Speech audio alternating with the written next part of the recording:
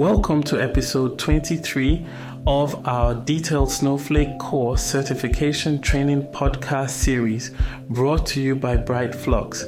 I'm your host Yaqub Abdul Hakim, a certified Snowflake user, and today we're diving deep into the world of data storage monitoring in Snowflake.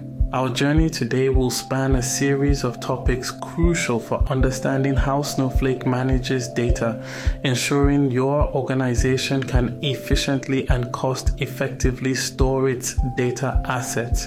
Let's embark on this explorative voyage together and shed light on the intricacies of storage monitoring within Snowflake's architecture. Introduction to data storage in Snowflake. First and foremost, let's clarify what we mean by data storage in Snowflake. Snowflake's unique architecture separates compute and storage, enabling users to scale each independently. This means that you can store massive amounts of data without having to worry about compute resources at the time of storage. Data in Snowflake are stored in micro-partitions that are automatically managed and optimized.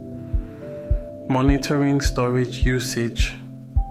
Monitoring your storage usage in Snowflake is critical for managing costs and ensuring that your data architecture remains scalable and efficient.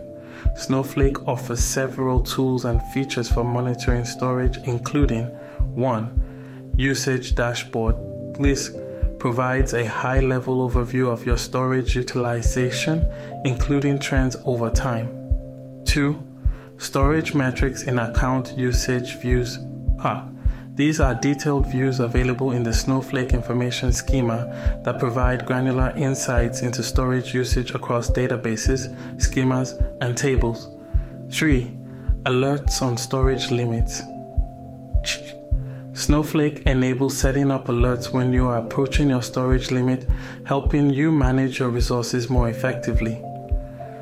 Optimizing data storage. The efficiency of data storage in Snowflake can significantly impact your organization's cost. To optimize storage, consider the following strategies. Implement data lifecycle policies. Determine what data should be archived or deleted based on its usage and relevance. Use clustering keys. Improve query performance and reduce storage costs by organizing data in a way that aligns with your query patterns. Data compression and deduplication. Snowflake automatically compresses data, however, ensuring data cleanliness and minimal duplication before ingestion can further optimize storage. Understanding time travel and fail-safe. A unique feature of Snowflake is its time travel and fail-safe capabilities, which allow you to access historical data within specific timeframes. While this is an incredible feature for data recovery and analytics, it also has implications for storage usage and cost. Being cognizant of your time travel and fail-safe settings is essential for managing storage efficiently. Conclusion. Monitoring and optimizing data storage in Snowflake is not just about reducing costs. It's about ensuring your data strategy is scalable, efficient, and aligned with your business objectives. By leveraging the tools and strategies discussed today, you can gain greater control over your data storage environment and turn storage into a strategic asset. Thank you for joining me on this deep dive into data storage monitoring in Snowflake. Stay tuned for more episodes that will help you master Snowflake and excel in your data journey.